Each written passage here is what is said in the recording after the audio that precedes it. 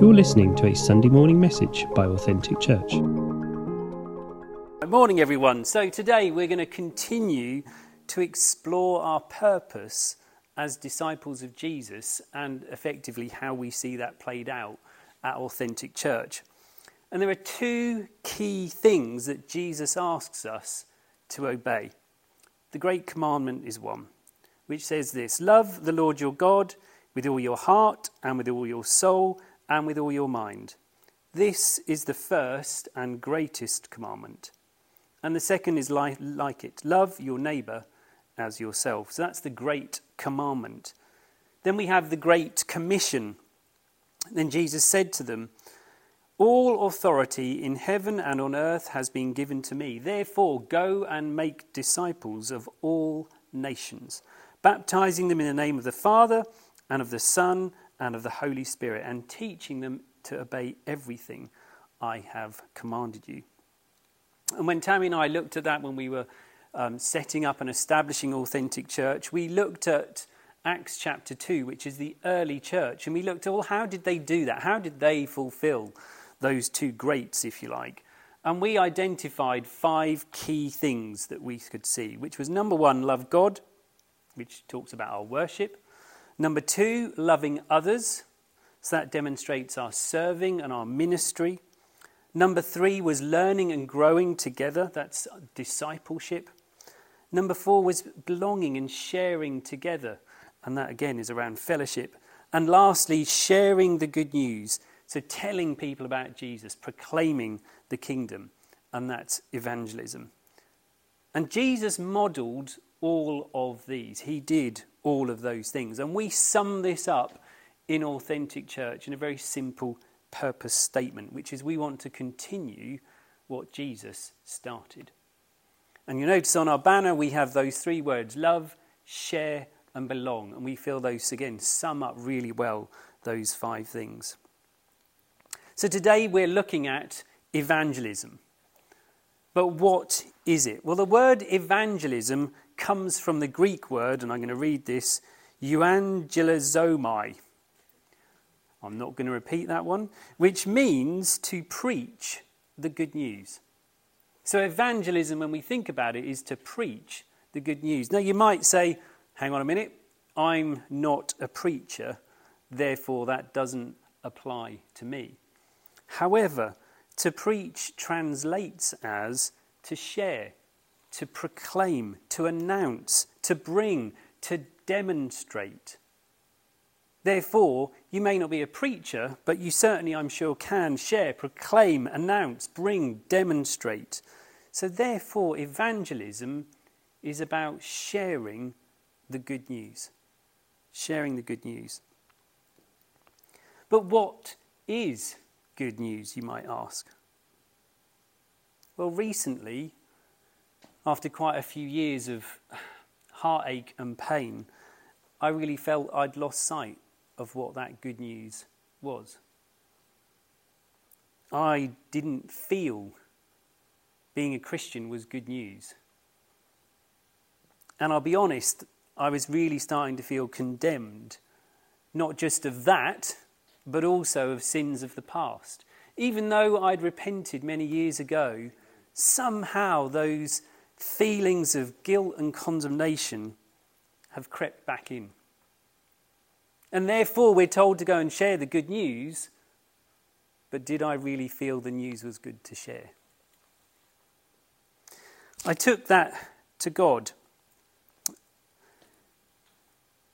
And I felt God asked me, do you believe you are forgiven? And I hung my head. And I felt God say to me, if not, then Jesus died in vain. If not, what hope is there? If not, what message are you sharing, Nigel? And I was really challenged by that. Really challenged. If you don't believe, Nigel, that you're forgiven, and Jesus died on the cross for the forgiveness of your sins, if you don't believe that, then why are you even bothering? So I found myself repenting and apologising to God for feeling that way, for failing to recognise that truth. Because through Jesus' death and resurrection, I am forgiven. My sins are forgiven. But I'd lost sight of that. And I felt God bring me to 3 passages. Isaiah 1 verses 18 says, "Come now, let us settle this matter, says the Lord." I love that. It was almost like he was saying, look, how many times do I have to tell you? Let's settle this matter once and for all. And he says this, "Though your sins are like scarlet, they shall be as white as snow. Though they are as red as crimson, they shall be like wool." Psalm 103 verses 10 to 12. "He," this is God, "does not treat us as our sins deserve, or repay us according to our iniquities. For as high as the heavens are above the earth, so great is his love for those who fear him.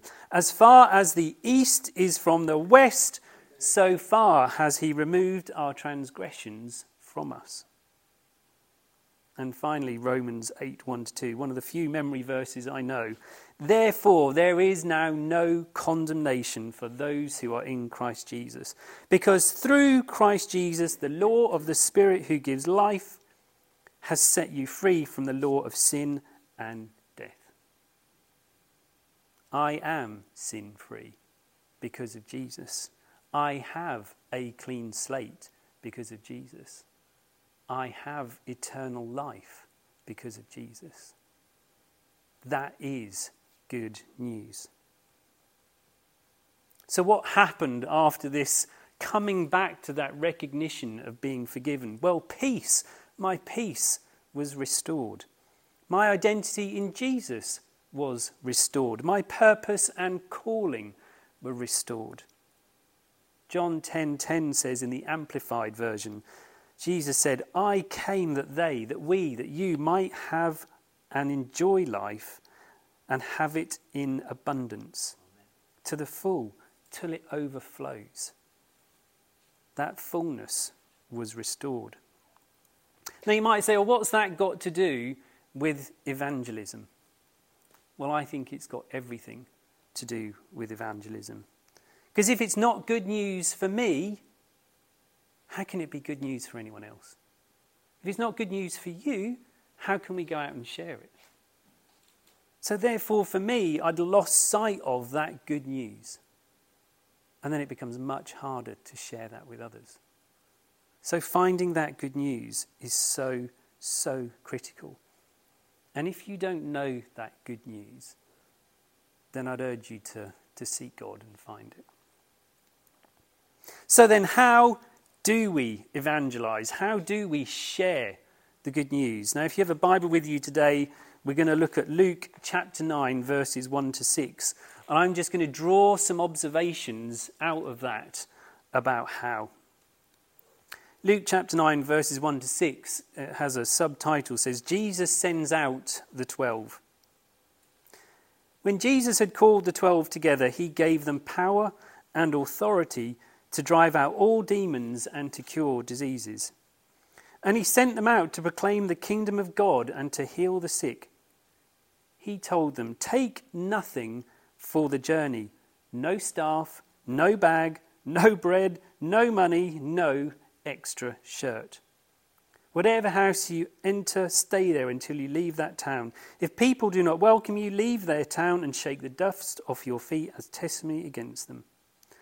So they set out and went from village to village, proclaiming the good news and healing people everywhere." Now, it's just worth noting as we explore these verses where this happened in context. So this is Luke chapter 9. But in the chapters leading up to this, let me just sort of take you through what the disciples had seen Jesus do. They had witnessed Jesus heal a man with leprosy. They'd witnessed forgive a man and heal a paralysed man that was lowered through the roof in front of them. They'd witnessed him call a despised tax collector and ask him to go and eat in his house. They'd watched him teach in the synagogue and heal a man with a shriveled hand on the Sabbath, which he shouldn't have done according to Jewish law.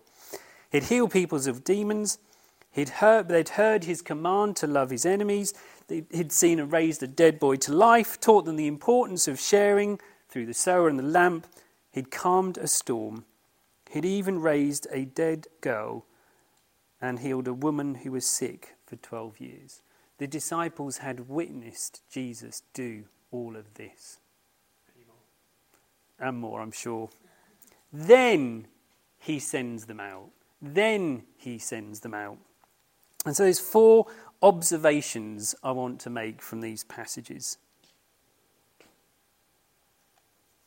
How do we share the good news? We copy Jesus. We do what Jesus did. Jesus tells us in John chapter 14, verse 12, it says this, "Very truly I tell you, whoever believes in me will do the works I have been doing. And they will do even greater things than these because I am going to the Father." Remember, Jesus was an evangelist. In Luke chapter 4, he quotes Isaiah 61 about himself. And he says, "These verses are true of me." And he says, "The Spirit of the Lord is on me because he has anointed me to preach the good news to the poor." Jesus was an evangelist. Now, he also went on to heal the sick, set the captives free, proclaim the year of the Lord's favour, comfort those who mourn. But if we want to know how to share the good news, start by copying what Jesus did. Number 2, know that when we share the gospel, Jesus trusts us to do it. Which is quite a thought, isn't it? Because I know what I'm like, and yet he still trusts me to share his good news. Verse 1 says this, "When Jesus had called the 12 together, he gave them power and authority to drive out all demons and to cure diseases." He gave them power and authority. You don't give power and authority to people you don't trust. Jesus trusted his disciples. Jesus trusts us to follow his lead. We'll leave the lights. So that's number 2. Jesus trusts us and he gives us power and authority.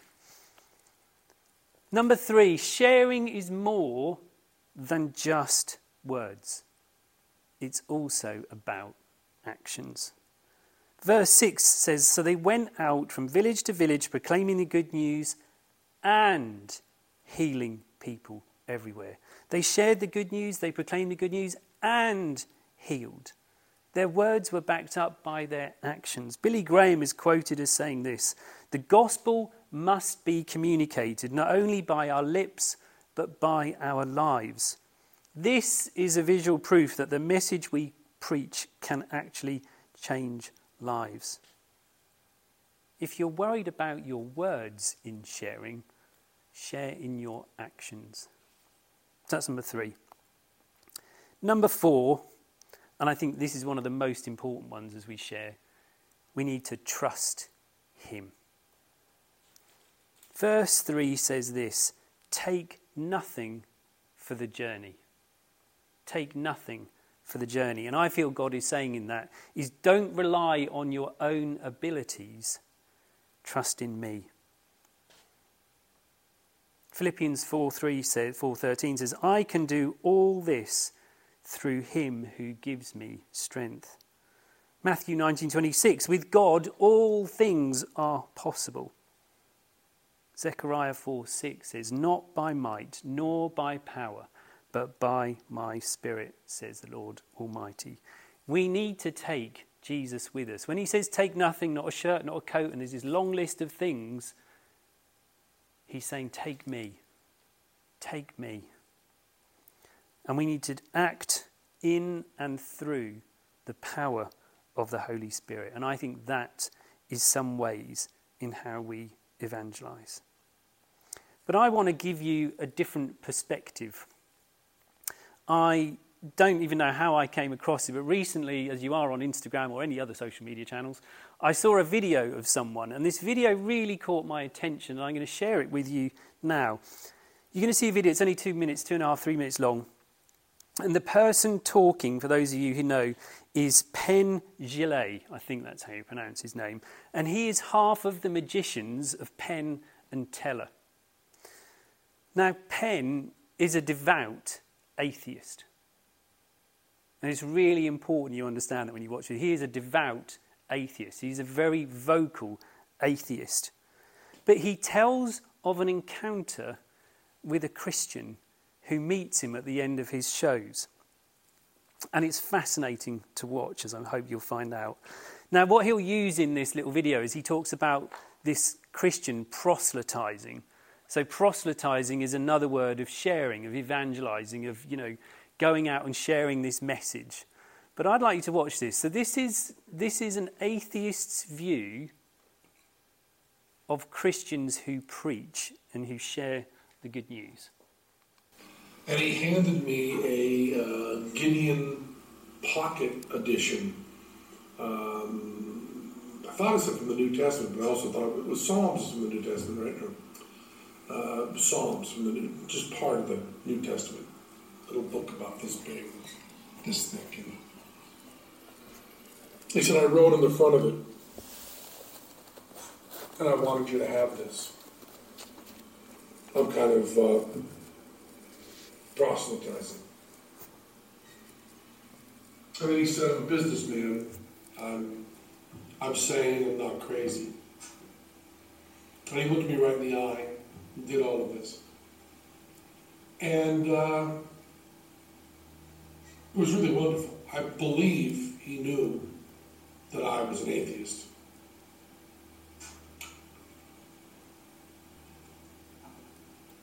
But he was not defensive, and he looked me right in the eyes. And he was truly complimentary. It wasn't in any way, it didn't seem like empty flattery. He was really kind and nice and sane and looked me in the eyes and talked to me. And then gave me this Bible.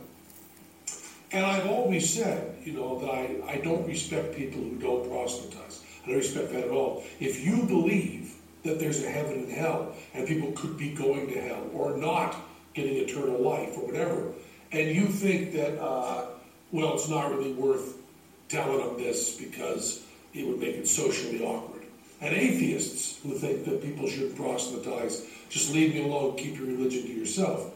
How much do you have to hate somebody to not proselytize? How much do you have to hate somebody to believe that everlasting life is possible and not tell them that? I mean, if I believed, beyond a shadow of a doubt, that a truck was coming at you and you didn't believe it, and that truck was bearing down on you, there's a certain point where I tackle you. And this is more important than that. And I always thought that, and I've written about that, and I've thought of it conceptually. This guy was a really good guy. He was polite and honest and sane, and he cared enough about me to proselytize and give me a Bible, which had written in it a little note to me, not very personal, but just, like to show and so on. And then 5 phone numbers for him and an email address if I wanted to get in touch. Now, I know there's no God, and one polite person living his life right doesn't change that. But I'll tell you, he was a very, very, very good man. And that's really important. And with that kind of goodness, it's okay to have that deep of a disagreement. I still think that religion does a lot of bad stuff, but man, that was a good man who gave me that book. That's all I wanted to say. How much do you have to hate someone not to share the good news? From an atheist. That was one of those sucker punches. How much do you have to hate someone? I loved how he said, If I saw this truck was coming at you, and I've listened to it a few times, he said, there'll come a certain point where I would tackle you. There's a certain point where you can see he's going to launch himself at them and take them out of the way. How many people are we tackling? How many people are we tackling? Interesting, isn't it? He said he was a good man. I love that. He said he was a good man. And this is what he was handed. Not this one, obviously. This is the New Testament and Psalms, a Gideon Bible. And I got this one in the 10th of December, 1983. I was 12 when I got this. Now, I'd love to say it changed my life. It didn't. It took another 7 years. But it's interesting that he remembers receiving a Bible from someone who was a good man, who was sane, who looked him in the eyes and shared the good news of Jesus.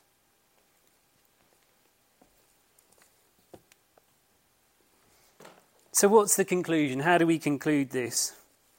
Jesus sent out the 12 to share the good news and heal the sick. He still sends us out today. How do we do it? We copy what Jesus did. We continue what he started. In that sense, it's quite simple. Jesus trusts us and gives us all authority and power to do so. And when we do this, we need to sort of practice what we preach. It's not just in words, but in actions. And it's not in our own strength, but by my Spirit, says the Lord.